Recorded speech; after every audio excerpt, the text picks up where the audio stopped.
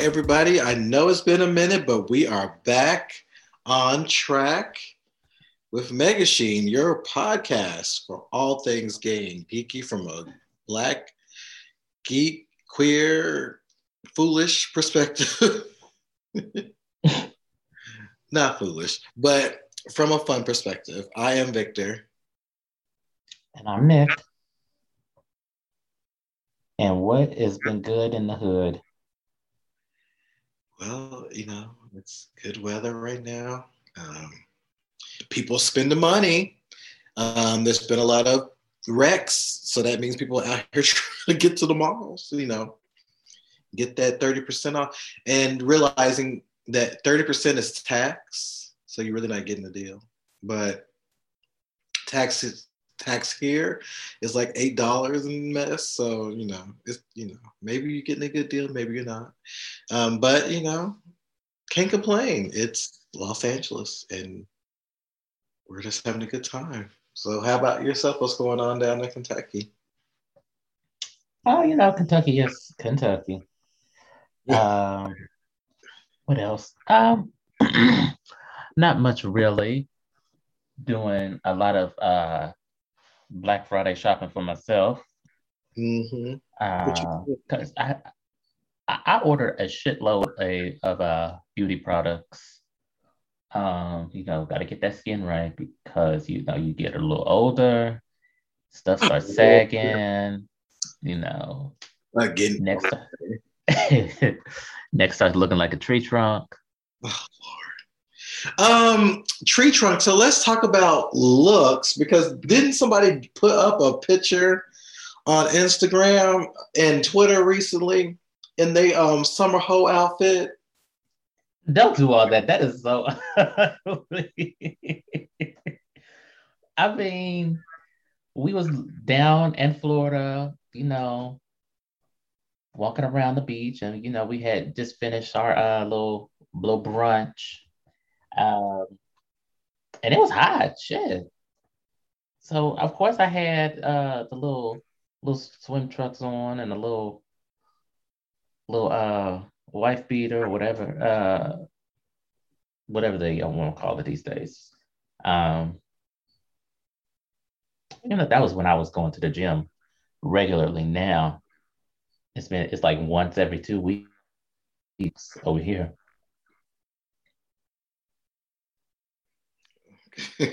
Well, yeah, I'm glad you had, you're going on a nice little trip, showed off some legs, gave some people, something to see. There was some fine ass men down there. Um, Yes, down in little Florida. I was like, okay, yeah, I see you. Florida may be the hell mouth, but they do got cute people down there. Right. But anyway, what's going on over there with you? Well, we had our break, holiday break, so we've been off since Tuesday was kind of there, not really doing much, and was off, Wednesday all the way up to now. Doesn't feel like we've been off that long because there's been a lot of crazy stuff going on overall. Yeah, everybody went shopping. I went to go look because it's fun just to go to the major malls or the major shopping areas here in Los Angeles to see what's going on. A lot of car accidents, so a lot of people were trying to get those deals. Very interesting to watch.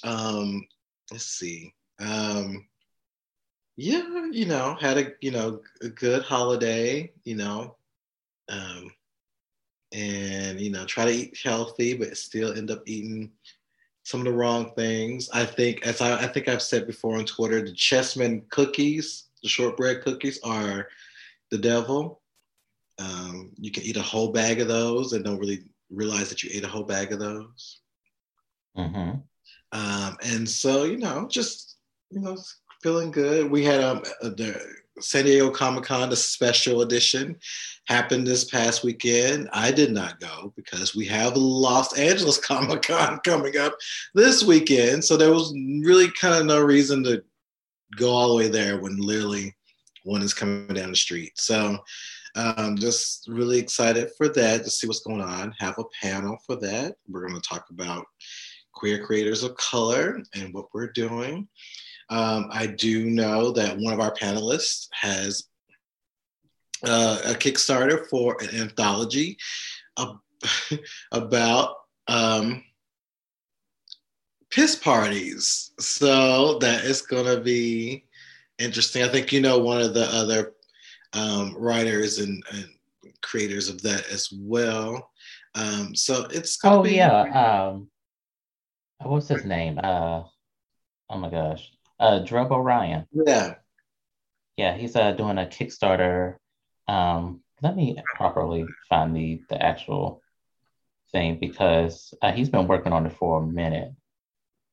Yes. So those of you who enjoy that kink, that will be out there soon. You'll probably see more about it.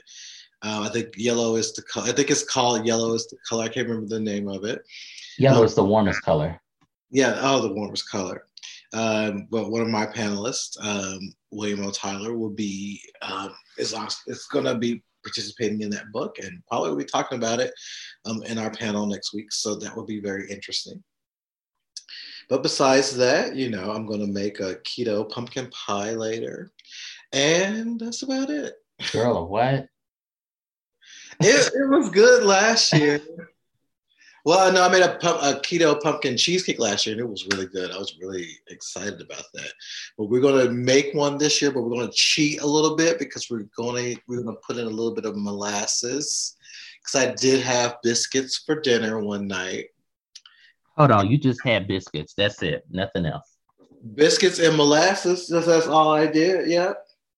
I'm not really a biscuits and gravy person. Like you didn't have anything to drink with these biscuits, though. Like, or you just like your throat is just closed up. I you asphyxiating on this damn biscuit. The biscuits were butter. I put on some molasses. I got talked about by my friends saying that is real country nigga eating, and yes, it is. I said so. They don't have Burr Rabbit over here, so Burr Rabbit syrup is what we used to always use, but they got molasses, and it's the same thing.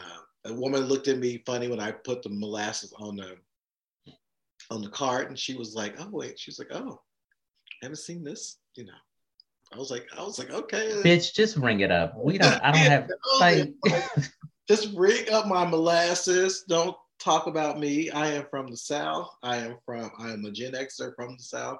So yes, biscuit and molasses is, the thing. So people really talked about that. It's like, who eats biscuits and molasses? So I was like, well, I do, and many people from the South do. So one thing about the comments, they are not on your side.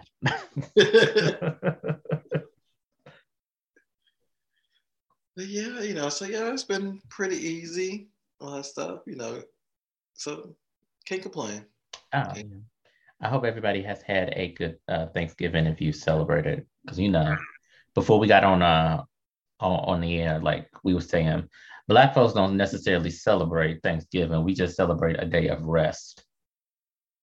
Yes, with a lot of food. And cooking and joking. Yeah, we saw a lot of people post their little food. I'm like, apartments, like, I don't want to do that because, you can do that, but it's always, I kind of don't know the reason why you want to do it. Like, yeah, you ate. Okay. So, right. A lot of us ate the same damn thing. Yeah. For those of you who wanted to cook all that. There's always going to be debate with mac and cheese about who's doing what. I saw some dry turkey that was put up there. And then there was a couple of pictures videos of white people eating, being at a Black family's function and just having their minds totally blown. Like one guy was eating, he couldn't even breathe. That man was eating like he had been in solitary confinement for 10 years. Yes, had food around his mouth. I was like, I said, this. Like he was guarding his food like he had somebody steal his food before. I'm like, girl, you just breathe. And I have, I've had a white partner before, and I remember him actually eating, black cooks Thanksgiving, and his mind was really blown because he grew up poor, and you know. This is what they used to have. They used to have chocolate gravy and biscuits. That sounds disgusting. That sounds absolutely disgusting. We were cooking. He said, "Oh yeah, can we add another tradition?" I was like, "A tradition?" I said, "What is it?" He says, "Biscuits with chocolate gravy." I said, "No, keep it." His chocolate gravy was milk, chocolate syrup, some flour,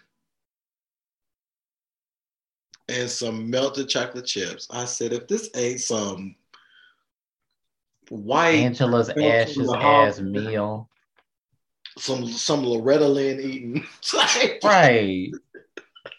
Some Louisiana woman, Mississippi man ass meal. Get this shit out of my face.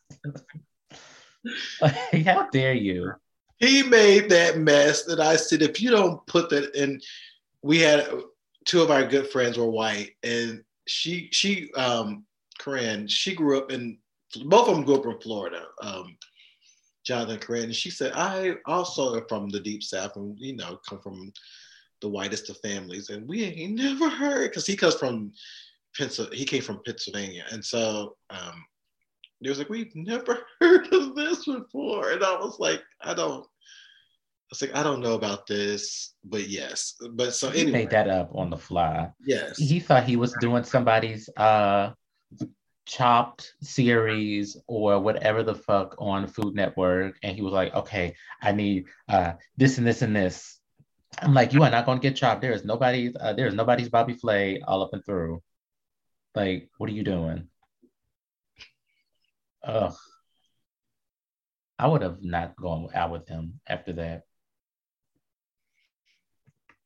That was a mess. That was a hot mess. It was, and he thought, and when you dating somebody, you trying to be supportive. You'd be like, okay, and I took a bite.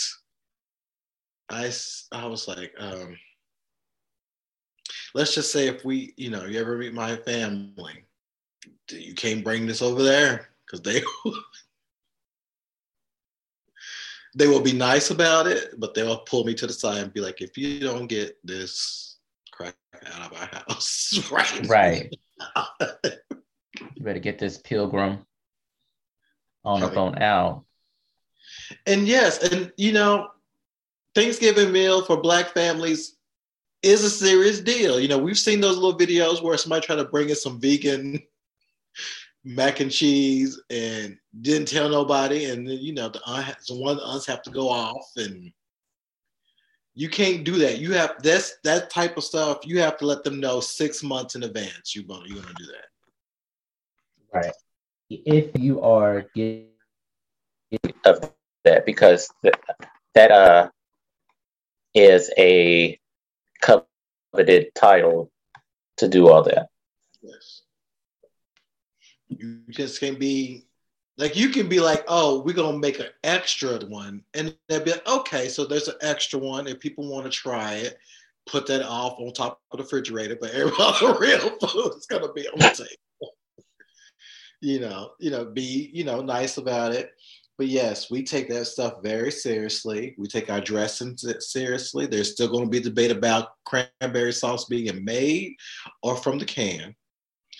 All the puddings. I'm not a peach cobbler person. I'm an apple cobbler person. I have been tortured by my family for that. Because I did bring apple cobbler, and my aunt damn near said, if you don't, that's gonna go out to the squirrels. But they did like it. They just like, we just never heard no other thing that. So I got accused of being around too many white people by bringing some apple cobbler to the house. But yeah, Thanksgiving is a serious thing, and if you ate good, that's great. If you order out, a lot of people order out, Whole Foods, Gelson's, that's good too. I don't know how trust people because Whole Foods, they ain't good with seasoning stuff. So I don't know what y'all. Right. I couldn't. We usually don't do turkeys on Thanksgiving because it's so passe and we just don't like it. So we ordered. I think my mom cooked like a pork roast, and she was going to cook greens, but she couldn't find any jowl meat. And I'm like, I have never, in the 35 years of living, we have never had a problem trying to find jowl meat for these mustard greens. Now all of a sudden, everybody discovered jowl meat and can't find it anywhere. Can't even find it online. I'm like, you know what? You motherfuckers didn't start using jowl meat until like last year. And so now we got to just forego. Well, you want me to use country ham in my greens? Like, do you hear yourself? Like, ew. Not even, and I don't want to use ham hocks. No. I'm about to say not even ham hocks or pork bellies. That's what other people have been doing. Now, see, pork belly might be a better substitute than, since we can't find jowl meat anywhere. But I don't like ham hocks that much, and everything else is just too. I'm just gonna say too white. So, like my mom was going to get a shoulder roast. She was going to order a shoulder roast. Mm-hmm. Do you know that them motherfuckers tried to charge her 230 black ass American dollars for a shoulder roast? What? I'm like, all right. What happened? Who's buying shoulder roast? Why are this so goddamn much? I mean, at that point, that's what I'm saying. Like, why? Like, who is buying so many of them that they trying to charge? Okay. I might as well kill the animal myself. Shit. Lord, $200. Yeah, girl. I was like, oh, we just all gonna be having starches then. This is why I fry chicken. When I've done a turkey before. That mess, that was a lot. I'm like, good Lord, because again, black seasoning, juicy. You have to make sure that damn turkey stays juicy and seasoned. And, and I don't know how my mom and all them been doing it well, but that was a feat. So then I think one year I got the half turkey with it. Well, how they do it? It was half turkey. And I was like, you know what? We're just going to fry some chicken because that's all we really need to do anyway. Turkey and chicken, they the same bird. So they the same birdhouse. Not birdhouse. I look at turkey and chicken like black, like light skin and dark skin people. So they still black. So that's how I look at it. They all birds. So we're going to do just fried chicken because I know how to do that. It's not that much work. Oh, Lord have mercy. So yeah, but I'm glad. So y'all did not find any thing for the greens? We didn't have them. I was very upset about it. I was like, oh, so we not having greens. So let me just take my black ass back home. Right, and that's what we also do. If we can't find the right ingredients, we just don't have it. You just can't substitute. The white folks right. We don't do that. And mustard greens are the superior greens. I don't care what y'all say. Y'all can have your little nasty ass turnip greens. You can have your nasty ass collard greens. Mustard greens are top tier. So you about to start. And you can be upset about it. You about to start a fight because you know how people feel about greens. I know. And maybe we need to have Brian on the show because I know he made some greens and he put it on Twitter. Oh, Urban, what's his name? Urban Bohemia. Yeah, he made some greens and put it on Twitter. So I don't know. We might need to have a discussion about that because holiday food. Yes, holiday food and which greens are superior greens because that's That's violence. You just kind of started some violence. I know. I always choose violence, kids. All right, y'all. We can go all day about some holiday food because that is something that we get into. Even when you don't think you want to get into it, you find yourself getting into it. Because you can wait to the last. Yep. I love people who wait to the last minute. And you want to go to Target just to get you some cookies, and everybody and their mama and they dead great grandmama is at the damn Target trying to get all the things they should have got last week. But it's always funny to see that too. I'm like, y'all knew it was gonna be a mess. But I also noticed they did some price hiking in certain stores on the day of Thanksgiving. I was like, y'all are so capitalist. I was like, Lord, but they were buying it though. But yeah, but we should get into the show. We've been gone for a little bit, so some stuff happened and stuff is about to happen. We have seen the multiple trailers of Spider-Man Far From Home. And as we do know, it's going to be a multiverse event. We will see everybody from the past Spider-Man movies in the last 20 years. The question is, are we going to see Tobey and Andrew? I think so. I think it's all been announced, but unannounced, not really announced. Mm-hmm. There was somebody did like a frame by frame of the trailer, and they noticed that some of the, particularly when Spider-Man was going up against Electro, Sandman, and Lizard gets hit like from behind or in front of. He gets hit, and so somebody had the rumor is that they had taken out the other Spider-Man to make it appear that Tom Holland's Spider-Man was fighting everybody by himself. And we can go back to other trailers.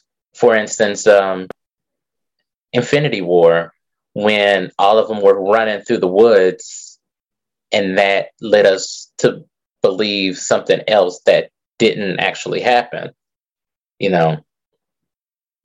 So I think they're in there. They have to be.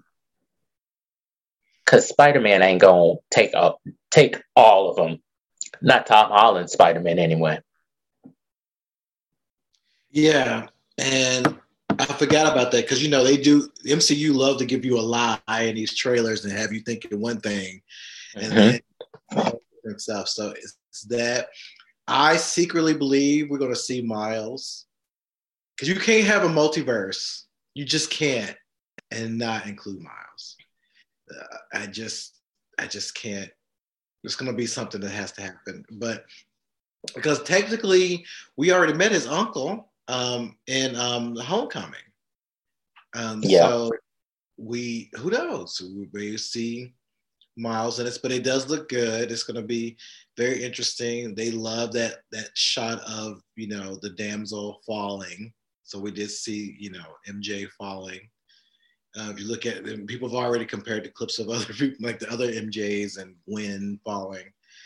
So it's going to be really interesting. I mean, usually I've never been a big Spider-Man fan, but I do enjoy the movies. This is going to be a lot because it's going to be kind of the introduction of how the multiverse will work as we go further on. Because, Doctor Strange is going to be showing out. Also with Ant-Man and Wasp, they're going to be really dealing with some stuff. So yeah, and it's kind of interesting because it's going to set the tone for, what's coming in the future. So it's really good. I can't wait. And I think it's the 13th of December 13th that we're going to, which will be here literally. The 17th. 17th. So it'll be here in 2 days because the way time is flying right now. We're already, December is literally this week and I still don't know where October went. So Yeah, this is going to be really good. It's going to be really fun to watch in the theater. Um, so yeah, as more come out, we'll be talking more about this, but we'll probably do a review of Spider-Man before the year ends. So do look out for that. Following that, we Hawkeye has come out, and what we're going to do moving forward is we'll wait till the entire season is over, and then we'll really give our review and our opinions. But the first two episodes have come out, and they were kind of fun. Nick, what did you think of these two episodes? Hawkeye is not he's one of my least favorite characters. But I like to see where they go from the first two episodes. What's the Kate Bishop, the actress who plays her, Haley Stansfield? Yeah. Okay. I'm watching it for mostly her and not so much him. Yeah, I'm surprised, and I am interested in what's going to happen next. Yeah. And like you, I do like, Haley is she's been really coming up. She started out in some of the those films. Can't think of it right now. It's the acapella films. Pitch Perfect. Yeah, Pitch Perfect. She started in one of those. She's also a musician. She was in Bumblebee. So she's been she's been in the game for a little bit. Very interesting if you know about Kate Bishop. If you're going to read the comics, there's been a lot of people hating on Kate because they think she's rich and privileged. Why should she be a superhero? I'm like, I guess y'all. Yeah, I said, where was all this? When Batman. That's what Batman is, everybody. But anyway, do check out her individual story in the comics because there's a lot more to Kate than what you think. And even in these two episodes, you can see that that's not who she is. Right. So she's not really about that. But it was nice to see what's her name from The Conjuring. I always enjoy seeing her and stuff. So, and she had that cute red dress. That one that was like it looked like chiffon and it was gathered and ruching. The boyfriend made that dress, made a replica of that exact same dress. What? Mm-hmm.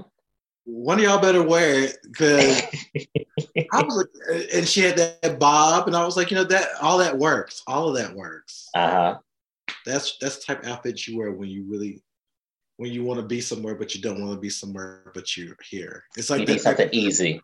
Yeah. Yes. Very easy. Like, I'm cute and it is. But I'm very, interested to see how this story works out. And again, Hawkeye's not my favorite. One of his older sons look like Kyle Rittenhouse.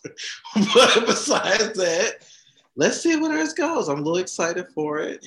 Usually, I wasn't like Loki and some of the other ones I wasn't like really into until we got into them, and I was like, okay, I'm really into it. So I think I'll feel the same way about Hawkeye as we move forward. Who was that grown ass little kid at the dinner, at the party that I don't know whose kid it was, but this kid, I swear, he looked grown. He looked older than me and you put together. Oh, the Ahmad, I think he's Ahmad 7. Was that him? Yeah. I was like, this grown ass kid. I'm like, who the fuck is this? Like, that kid had a 401k. Probably a future villain. So we'll have to see. He looked like it. Yeah, a future villain, probably. But yeah, again, this was, cute for what they're doing with this. And I like the little backstory of why she, becomes who she becomes from seeing what happened back in 2012. It is very interesting to know that that's going to be 10 years next year when all that went down. It's already been 10 years, but again, it's going to be like well, 10 years for that movie. I forgot they started a couple movies beforehand, but just seeing like, wow, we're gonna be really hitting a landmark very soon. So yeah, Hawkeye. If you haven't seen it, it is available. Do check it out. Let us know what you think. We'll be doing a review of the entire series by the end of the year. So be ready for that too. So it's a lot of good things coming up. Also, really interesting.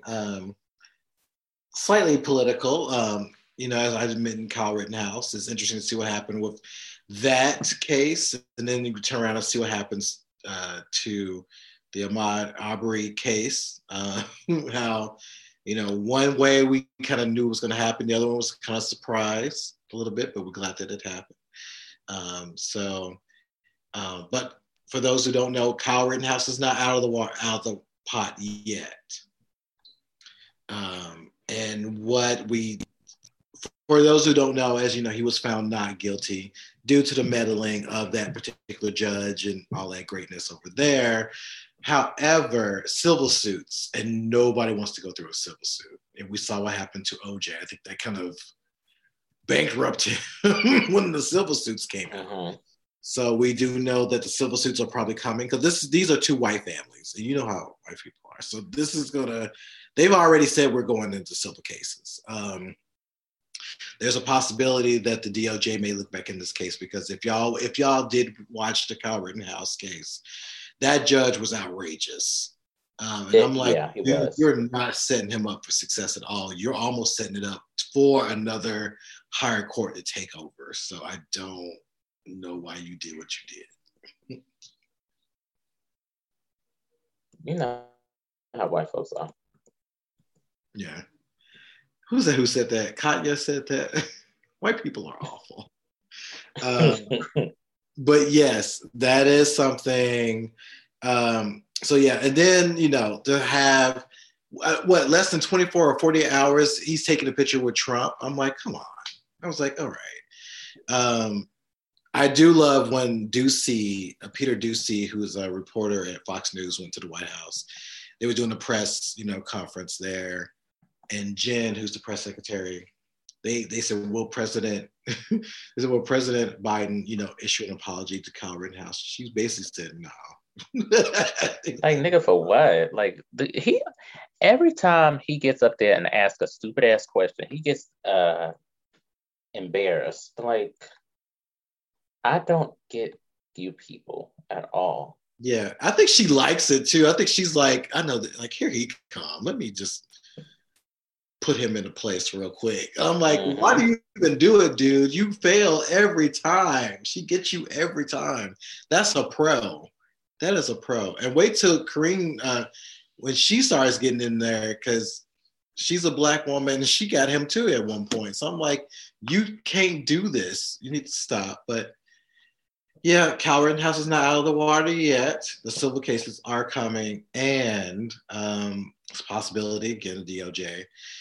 But then jumping on the other side of things, with the Arbery case, Ahmaud Arbery case, when they just basically said, all y'all are guilty on all accounts, I just started laughing.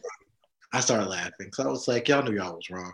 But I had to remind myself that this case almost didn't even happen because of that DA. The original DA was basically going to just not even going to hear it or let it even go anywhere. I'm just like, of course, again, white women who are very, very, very, very active in white supremacy. Like, that was like a very interesting thing to know that she was, and I think it always shocks me how much white women are willing to throw away their entire lives and career over white men's, insolence. Like, I'm like, y'all about to ruin yourselves over men. Y'all not even sleeping with these men, and you're about to throw away your entire career. And then there was a white cop that was like trying to talk to the damn murderer, saying like, you gotta do this, you gotta do all that. I'm like, what? So yeah, they're gonna go to jail. All of them were found guilty. That was beautiful. And we celebrate these situations because they don't come often. It don't. No. At all. So yeah, that was a little bit of stuff that's happened, but we have to keep our, be sharp, keep our minds together because it's not over. Because as y'all also know that they're trying to, some union cops or whatever they're, these legions of cops are trying to start a new campaign to like talk about, don't record them when they're doing stuff. Like, girl, if you don't get the fuck out of my face. I'm about to say, yeah, we're going to still record you every time y'all do stuff. Like the camera, it will be coming on. We will be Brenda from Scary Movie. We will have you on Candid Camera. I think we got you on camera. So be ready. You can't do anything about it. When you think there's no camera, there is a camera. So just, if you do your jobs right, wouldn't have to be in this mess. Right. Oh man, let's see what else is happening. Oh, we do know Wonder Woman 3 is coming out. There was already talk with Petty about it, who's the director, and Linda Carter has come out to say she's in this one. All we ask is if it will actually be good. That's all. Well, girl. Didn't Gal Gadot sign on to play a Disney villain? Oh yes, and y'all let that woman breathe. Don't let that woman breathe. Shit, she knows she couldn't be doing good with that movie. It was like, what's it had? Sleeping Beauty? No. Snow White? I think so, because if she was going to replace Angelina, that was going to be a fight. Because one thing that Angelina is going to do is play a character, any character, and she is malevolent. Malevolent. I can never say that name, but that's who Angelina is. So y'all. Gal is supposed to. She's in final negotiations to play the evil queen in the Disney's live action adaptation of Snow White. Okay. Y'all could have went and asked, what's her name, to go. I mean, she played the evil queen in that other Snow White movie. Y'all could have asked if I want to do that. Y'all could have asked anybody else. To be honest with you, quiet as a kept. They could have asked Lana Parrilla from Once Upon a Time. Because she played evil, she played Regina. Yeah. And then she played the evil queen. And that, they could have asked Dominique Jackson. They could have asked a shitload of people. I just feel like this was like the lowest of bare fruits to ask. Yeah. I could have got Viola Davis to come up in there and play the evil queen. Imagine Viola Davis giving like an Oscar-winning performance. It's not running down the nose and eyes bugging out and all that kind of shit. For her cussing out, giving the monologue to the damn mirror.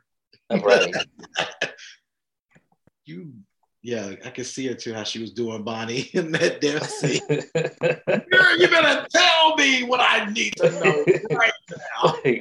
Right now. She's shaking it out so damn much. And then Ward cussing out the mirror. And probably will win. Well, you know what? Go. She was in the Red Notice, that movie with The Rock. That apparently almost 800 million people watch. Now, I don't know who these 8 million people are, but because I know I was not one of them. I did not watch that movie. I'm not the person who believes that, I'll watch a Rock movie, but it's not my choice. But, it is what it is. But, yeah. The Rock plays the same character. He does. He can play him nude a little bit more, but yeah, he was playing the same. There you go. You got to jazz it up. So yeah, Yeah, so Wonder Woman 3, just make it good. That's all we ask. Make it good. Nubia has returned. You can bring her into it. You can give us a new cheetah. It's been 3 cheetahs in the comic book history. Please don't put cheetah in no Hot Topic.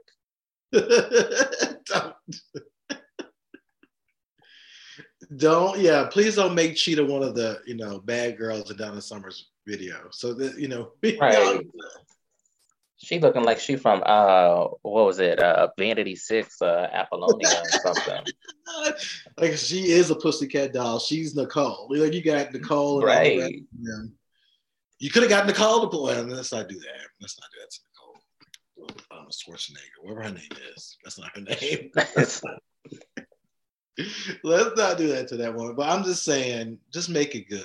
Y'all, DC, you got a mile to run. More than that, to be honest. But come on. Make this movie good.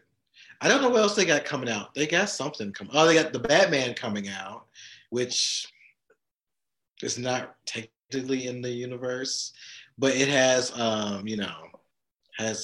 Catwoman in it, but it has a black Catwoman in it. I think we're all going to go for that. And everything else, and it's really loud out here today. But it's gonna just see how that goes. We got Robert, I forgot his last name, but he's gonna play the Batman. Patterson. Yeah, Robert Patterson.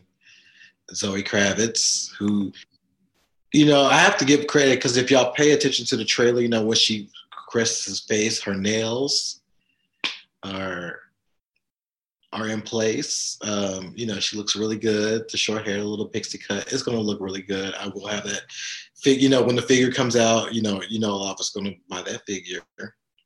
I love me a good little pussycat wig.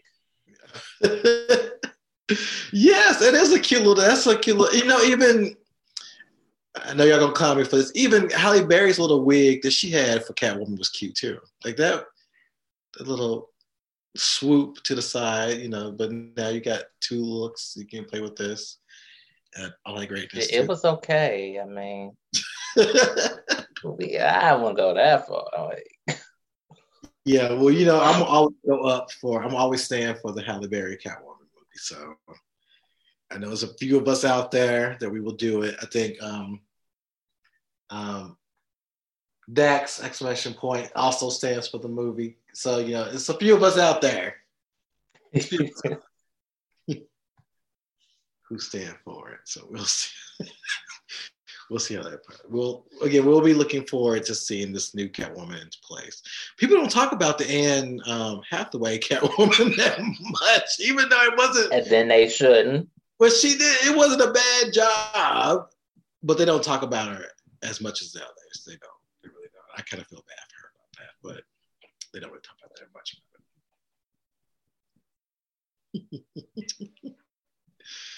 Oh man, so what else do we got? What else is going on that we haven't talked about yet? I don't think we have anything else. Yeah. I think that's enough for right now. I think that's enough right now. We have a little bit more coming up. Got some historic stuff coming up for y'all. So we're gonna put all this stuff away. But when we return, we got some good history, queer history that you need to know.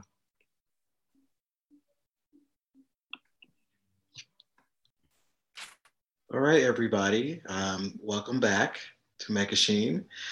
So today we do have a guest that we think is very, very important to talk to, especially with the political climate that's happening right now. He has worked as a national broadcaster at the Italian National Broadcasting Company, reporter for the Armed Services Radio Television in Vietnam, and an early activist during the gay rights liberation movement back in the day, like before, the times of, if some of you may think of the 90s. Robert was doing this beforehand. His book, Banned from California, is out, and it tells the story of a gay runaway and his life growing up in the 50s. So please welcome to the show, Robert C. Steele. Hi, guys. It's a pleasure to be with you today. I've listened to some of your podcasts, and you're doing a lot of good out there in the podcast sphere. Oh, thank you. Thank you. Then thank you so much for coming to the show. My pleasure. Uh, so let's just go ahead and get into this interview. Your book, what was the inspiration for it? Jim lived a very different life than what I've lived. Uh, we met as activists in the early 1970s gay liberation movement. At that time, we all thought we were on the threshold of very positive expectations. And we were making exciting strides in this new gay civil rights movement. And we were all embarking on a lot of exciting times. And it was against this backdrop that Jim Fauché and I met. And a couple of decades later, in the 1990s, I did a series of interviews of Jim for a band from California. I was working full time and didn't want to work on the book in the evenings and on my weekends. But finally, 20 years later, I earnestly began writing a book. And about 6 or 7 years ago, I realized that I had to start getting Banned from California written and published, that I felt that I absolutely could not let this important story be lost to history. It was important and it absolutely had to be told and offered to people. Yeah, I do agree that if a story like this should be out there for people to really get a handle on. But can you tell us how much of a personal experience did you draw from to put into the book? Well, well, for Ben from California, I researched historical records and LGBT newspapers and magazines and journals, and from government documents and personal letters, and from various audio recordings, in addition to all of the interviews that I did with Jim. And even though Banned from California is a biography about Jim's life, it's really a lot more than that. It's a look at a certain time in LGBT history and the culture and history of the LGBTQ civil rights movement in the USA, up for Jim's life and his many travels. And we see 70 years of American culture through the eyes of this gay American. Most LGBTQ history books or gay history books, they're written in a more academic style. And a lot of readers find that style to be somewhat dry and harder to plod through. I wrote Banned from California in a first person view of their style. And a lot of readers said that it makes it a very and a lot more captivating read. And I'm honored to hear a lot of the wonderful feedback from people who've read the book. They've tell me that they shed tears in certain parts of the story and laughed in others. So Banned from California is beginning to get quite a track record in the public consciousness. Oh, that's awesome to hear, especially how much it's resonated with so many different people.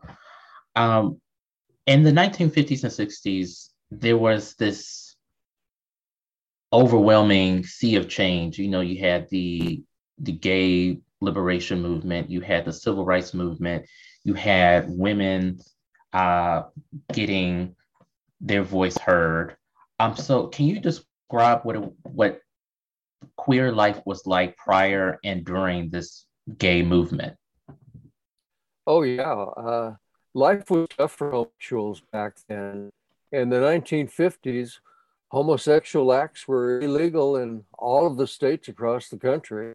And even the American Civil Liberties Union at that time asserted that civil rights did not pertain to homosexuals. And the Vice Squad was always on the lookout for homosexuals. And if you were convicted of sodomy, you're in prison. And in the early 1950s, during the McCarthy era, you had U.S. Senator Joseph McCarthy, he was embarking on a highly publicized quest to rid the government of this and homosexuals. And in the U.S. House of Representatives, the House Un-American Activities Committee also investigated communist homosexuals, and also even President Dwight Eisenhower issued an executive order declaring that sexual perversion was grounds for homosexuals to be fired from their jobs. But Jim lived an openly gay teenage life in the 1950s, even though that was seen as criminal behavior at the time. And Banned from California places Jim's story within the context of the civil rights movement during the Cold War and McCarthyism. And gay America was shadows. It was a secret subculture. It had its own clubs and code words. Jim made an older man. He said that he thought the word gay was cool to use, but that put off some older guys he dated because they thought that Jim and other younger guys were ruining a good code word by popularly using gay, and that before long, guys would be afraid to ask anybody if they were gay because everybody else would have learned what gay meant. And whenever he left a bar with a guy, they'd end up walking 2 or 3 blocks to the older guy's car. They never parked next to a gay bar because these men usually had good times and didn't want their livelihoods threatened by a race. These men usually had good jobs and didn't want their livelihoods threatened by an arrest. So the true turning point of these times was the rise of the gay press. It was a radical new type of publication that permeated the fledgling gay civil rights movement. I just and I've read articles and things about that time, and it sadly it's not that long ago, but it just sounds like a whole different world. I could not imagine just the experience and just the mental bearings everybody y'all had to have at that time. That just seems like just a lot to deal with. It was a hard time, but as I said, the true turning point was in 1953. One magazine first began publishing. Most people have never heard of One magazine, but in gay publication in the U.S. it was about the size of Reader's Digest, but it had fewer pages, about I guess 2 or 3 dozen pages per issue. But by 1957, about 3,000 monthly copies were printed, and they were sold through subscriptions and also sold at newsstands. It essentially marked the true beginning of the gay press, and One positioned itself into the forefront of the emerging queer movement, and it awakened homosexuals. Straight people were unaware of One magazine, but straight people who paid attention to it were scared by the magazine. So now instead of finding a communist under every bed, they were finding a queer there. It's interesting. A couple of years after One started publishing, the U.S. Post Office impounded the magazine's October 1950, and the obscene and filthy. And the Post Office refused to deliver one through the mail. So One took the Post Office to court in Los Angeles, and they lost. The judge ruled that the magazine was calculated to stimulate the lust of homosexual readers. So One appealed the judge's ruling to the U.S. Ninth Circuit Court of Appeals, and they lost again. The appeals court ruled that articles in the magazine were nothing more than cheap pornography, that it was morally depraved and debased. So after these 2 legal setbacks, One staff members were dejected and disappointed, but One their case of all things to the U.S. Supreme Court. One staff members were pessimistic, but they okayed their attorney's plan of action, and the court down did not even hear oral arguments. But the U.S. Supreme Court ruled unanimously in one's favor. The High Court reversed the lower court's opinion, and the Supreme Court essentially ruled that One Magazine's discussion of homosexuality was not obscene, that it was an exercise of free speech, and homosexuality in the USA. So this was the first legal victory for homosexuals in the U.S. Supreme Court, and that important landmark decision made it possible for homosexual publications to exist, and that allowed the equal right for homosexual movements to develop and advance. And it was One Magazine that fought and won that crucial, critical initial battle. Wow. See, I'm glad you're talking about this, because this is a part of queer gay history that I don't feel that many people know. And I think that the great thing about your book is it's really shedding a light to our gay history, because I work at a college, so many of our students are not always aware of how things were.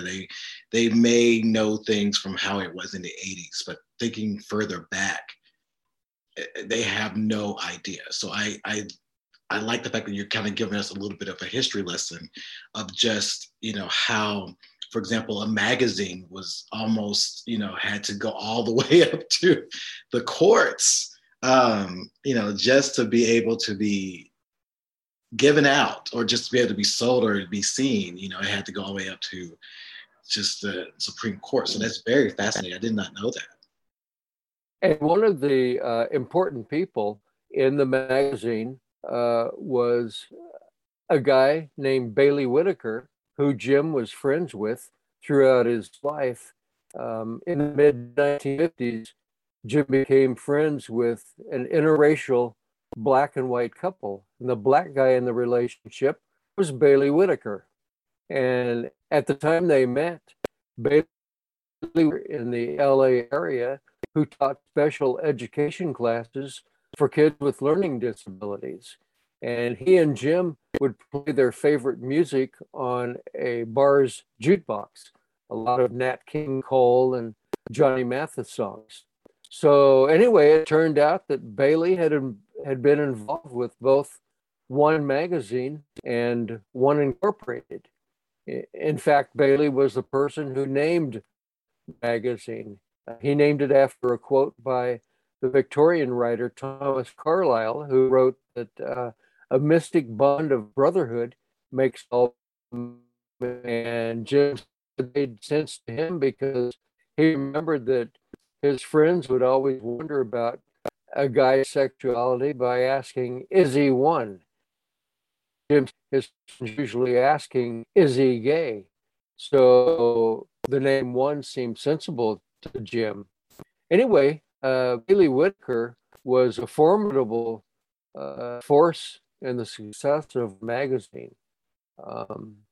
Under his pseudonym of Guy Rousseau, he was one of One Incorporated's founding members who voted to incorporate as a California nonprofit body. And his Dor Legg, a white guy, was chairman of the board of One Incorporated. But Billy served as One Magazine's first circulation manager and found sales representatives across the USA who wanted to earn a good commission by selling One magazines. And he also encouraged more people to subscribe by providing mail-in subscription cards inserted inside the magazine. So anyway, Bailey became a mentor and a teacher to Jim, and he taught Jim things that Jim needed to know to survive as a homosexual. And Bailey and Jim kept in contact and runs throughout Bailey's life. And in 1977, Jim attended San Francisco's Gay Week's Pride celebrations, and he visited his old friend Bailey Whitaker. And Bailey was at that time had moved up to the Bay Area, and he was living across the bay in Berkeley, just a couple of blocks from the University of California, Berkeley. Bailey had earned a doctor's degree in philosophy and communications, and followed all the news about the U.S. Supreme Court. He could even name every Supreme Court justice. I figured that his interest obviously began in the court case before the Supreme Court. But Bailey was into meditative spiritual awareness in the early 1970s. He sojourned to India and Kathmandu, Nepal, so that he could get an up-close glimpse of Hindu metaphysics. But Jim loved Bailey, and he listened affectionately to Bailey's heartfelt wonderment. Bailey experienced racial discrimination and felt that he was somewhat marginalized within the gay community as an intellectual. And at that time, he also faced discrimination within the Black community for being gay, and proudly organization fighting for gay rights was Mattachine Society, which was founded in 1950. It was founded in 1950, and that was only 5 years before Rosa Parks in 1955 refused to give up her seat to a white person on a Montgomery, Alabama city bus. And as you know, historians generally believe that it was the point for racial civil rights movement in the United States. So Bailey believed that the racial civil rights movement and the gay civil rights movement were more closely aligned than many Blacks and gay people at that time realized. In fact, he claimed that, in fact, those two movements and other minority groups all truly comprised one civil rights movement as a whole. And that was over 45 years ago that Dr. Bailey Whitaker predicted that the ties between these minority groups would grow increasingly closer. And yeah, that's really good to know. And now I need to feel like I need to learn more about that particular person as well. So I'm going to make sure I'm going to take a look at that as I learn more about our own history, things that I didn't even know about. Jim always thought Bailey was the first Black in the gay civil rights movement. Mm-hmm. The movement that essentially started in 1950. Wow. And I know you said how Bailey said that the civil rights movement and the gay rights movement are one and the same. And we saw a little bit of that in terms of later on in the 60s with Malcolm X saying, trying to get Black people together as far as and Hispanics, poor whites into this movement. And it just goes to show that despite our differences, we're still so much similar together.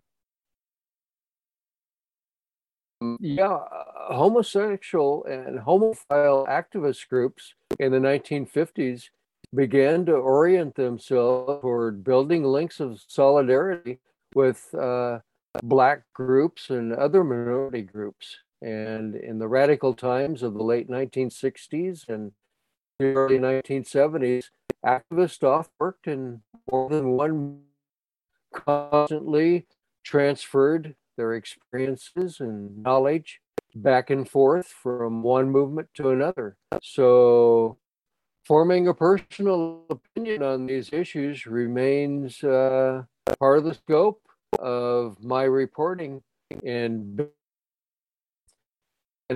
Whitaker's perspectives. He was truly ahead of his time. Wow. So you kind of mentioned this a little bit earlier, but could you talk about some of the dangers it was for gay men back in those days? What were things that, like, how did you navigate? How did you meet people, but how you also trust people that these wasn't people trying to like find out who were gay? Like, what was some of the dangers and matters that y'all was facing at that point? Well, especially being pursued by the police and being discriminated against. As I said,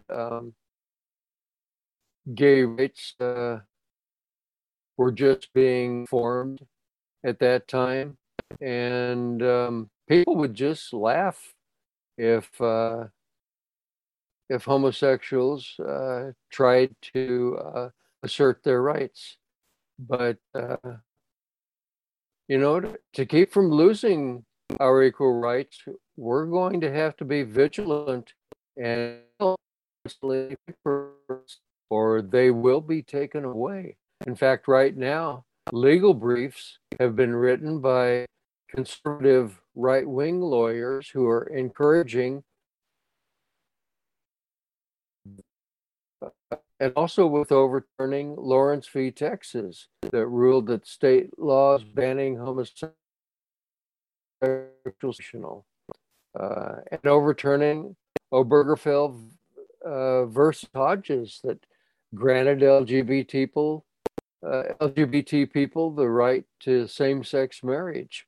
And people don't realize that those two current rights easily can be overturned by the Supreme Court. So people need to get involved, and we must stand vigilant.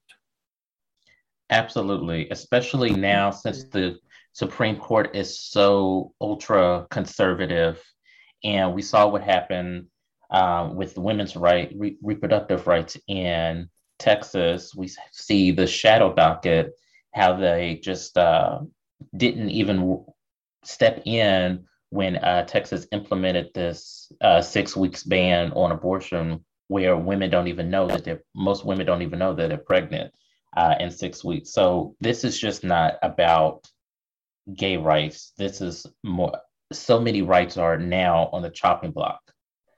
So Texas has always been somewhat oppressive. And banned from California, Texas and specifically Dallas come into direct focus in this, because in 1962, Jim visited Dallas. Jim stayed away from his dysfunctional family, far away, abusive home.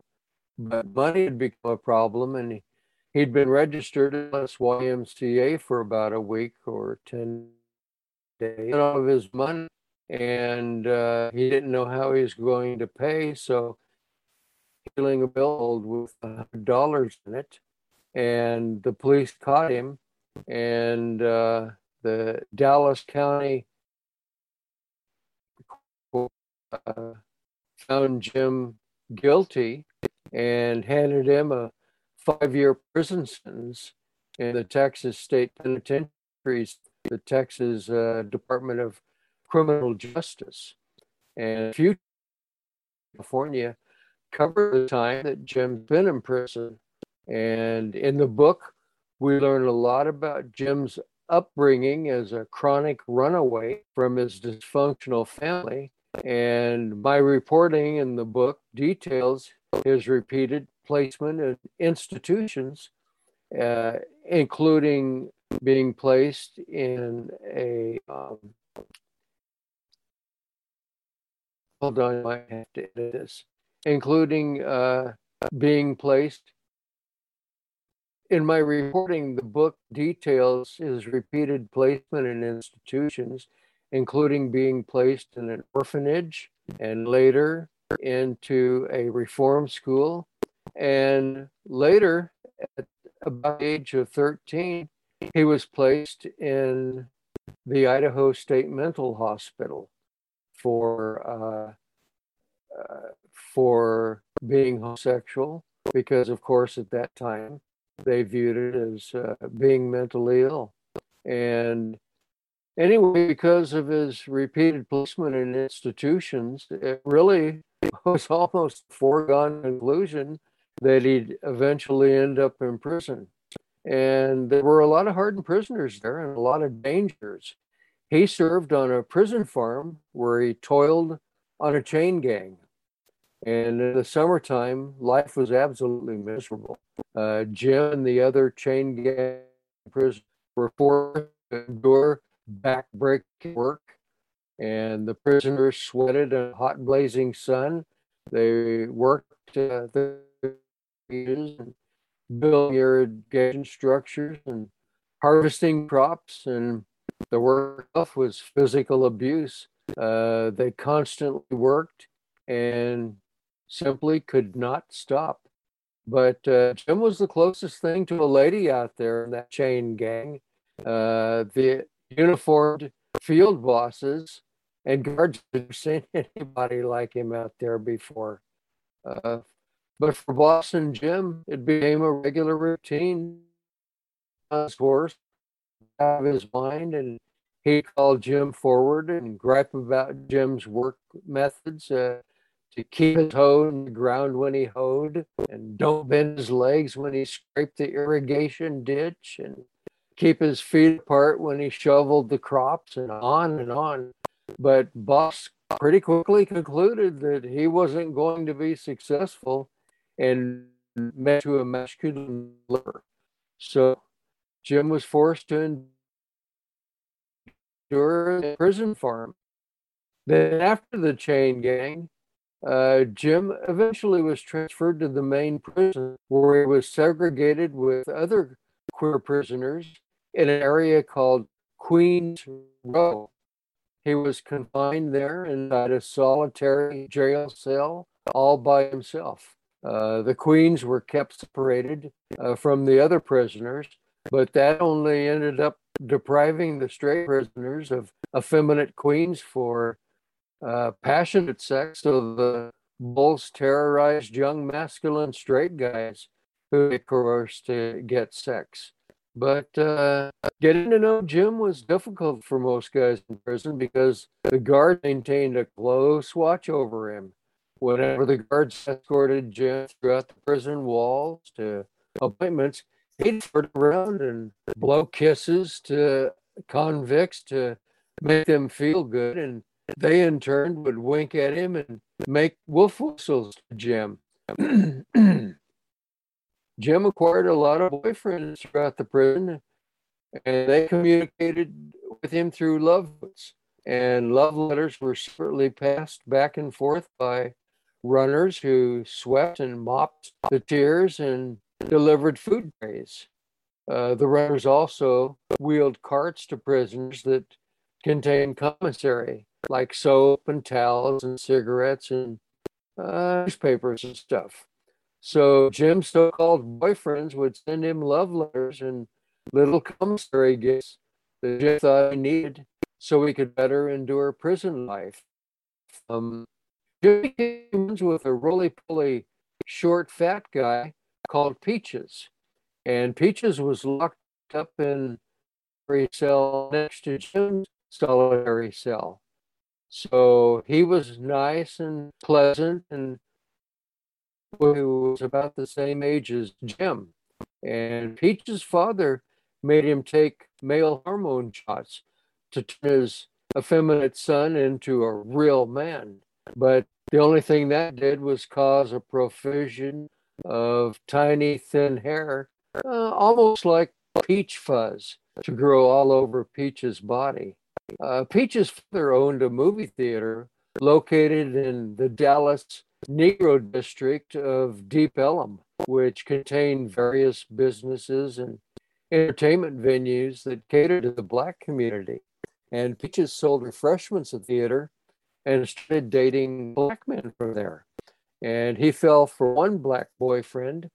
So they left the oppression of Dallas for a more extended atmosphere of Denver and the Colorado Mountains. And his father didn't like it one bit because his children were not supposed to associate with black people back in the 1960s. So when the bill started rolling in, Peaches' father removed all the money from Peaches' account, and Peaches was arrested for writing black checks. And his father refused to bail his son out of jail, and he let Peaches be sent to prison. And there in prison, Peaches acquired a couple of black boyfriends, and of course, he and Jim became very good friends in prison.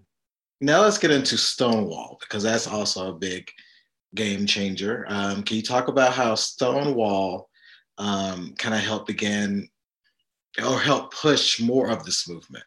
A month after Jim arrived in Denver, after he moved there, Stonewall occurred. And even though in New York, any news in the national media or in the local Denver media. And it wasn't until 3 or 4 weeks later when he read The Advocate that he first learned about Stonewall. But of course, since then, Stonewall, through the years, have gained more and more, and more storied history. And anyway, it was a time when that people really thought that gay civil rights was starting to be fought for. Because before that, most people think nowadays, because of the media, that Stonewall was the beginning of the gay rights movement, but it truly was not. It was 2 decades previously that that gay civil rights movement began. I think media and Hollywood has a part to play in how they view how the public views Stonewall, and how it was started and who it was started by, and that's to generations that come after us disadvantaged, not knowing their history, but not knowing their history and not knowing their history correctly. Yes, I agree. One of the problems is that when the true gay civil rights movement began with the Mattachine Society, and people didn't talk about homosexuality. It was a subject that was considered not appropriate for family newspapers. And it wasn't until about the time of Stonewall that newspapers began covering homosexuals and the new gay rights movement. So, of course, Stonewall could be spoken about at that time, where 2 decades previously, the Mattachine Society could not. Wow. Well, yeah, it's, and I'm glad again with your book, it will kind of tie in what has been missing from the conversation, as well as just kind of giving us more of an insight of, what led into Stonewall, what happened after the fact. But again, I'm very glad that we are able to now have your book as a reference of seeing what happened before Stonewall. So that's a pretty good way of thinking about it. But it's also really interesting, again, how much we just don't know that we haven't known for years. That's right. see. So one more question I have, and Nick put this really together really well. So, as homophobia is just morphing and changing throughout these days, um, along with the times and, how technology is changing, how do we combat the morphing of homophobia? Well, I think the way is people need to get involved and fight for their rights. Jim, when he was younger, he was at the mercy of a lot of the problems that he encountered, including the persecution that he faced. And when he moved to Denver, he finally put his destiny in his own hands. He got involved in the gay civil rights movement, what at the time was called the gay movement, and this gay Jim with the opportunity to get involved in something that he felt that helped him, as I said, put his life and his destiny into his own hands. And I think that nowadays the same is true. If people get involved, they feel like they're doing something about their own life instead of being at the mercy of events around them. So I would encourage people nowadays to get involved. You still have to, certain movements very involved, and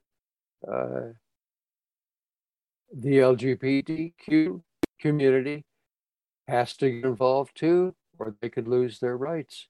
And that would be my my prescription for helping yourself out. Those are wise words. And we need to get involved, not just nationally, but at a local level as well. That's right. Get involved in a cause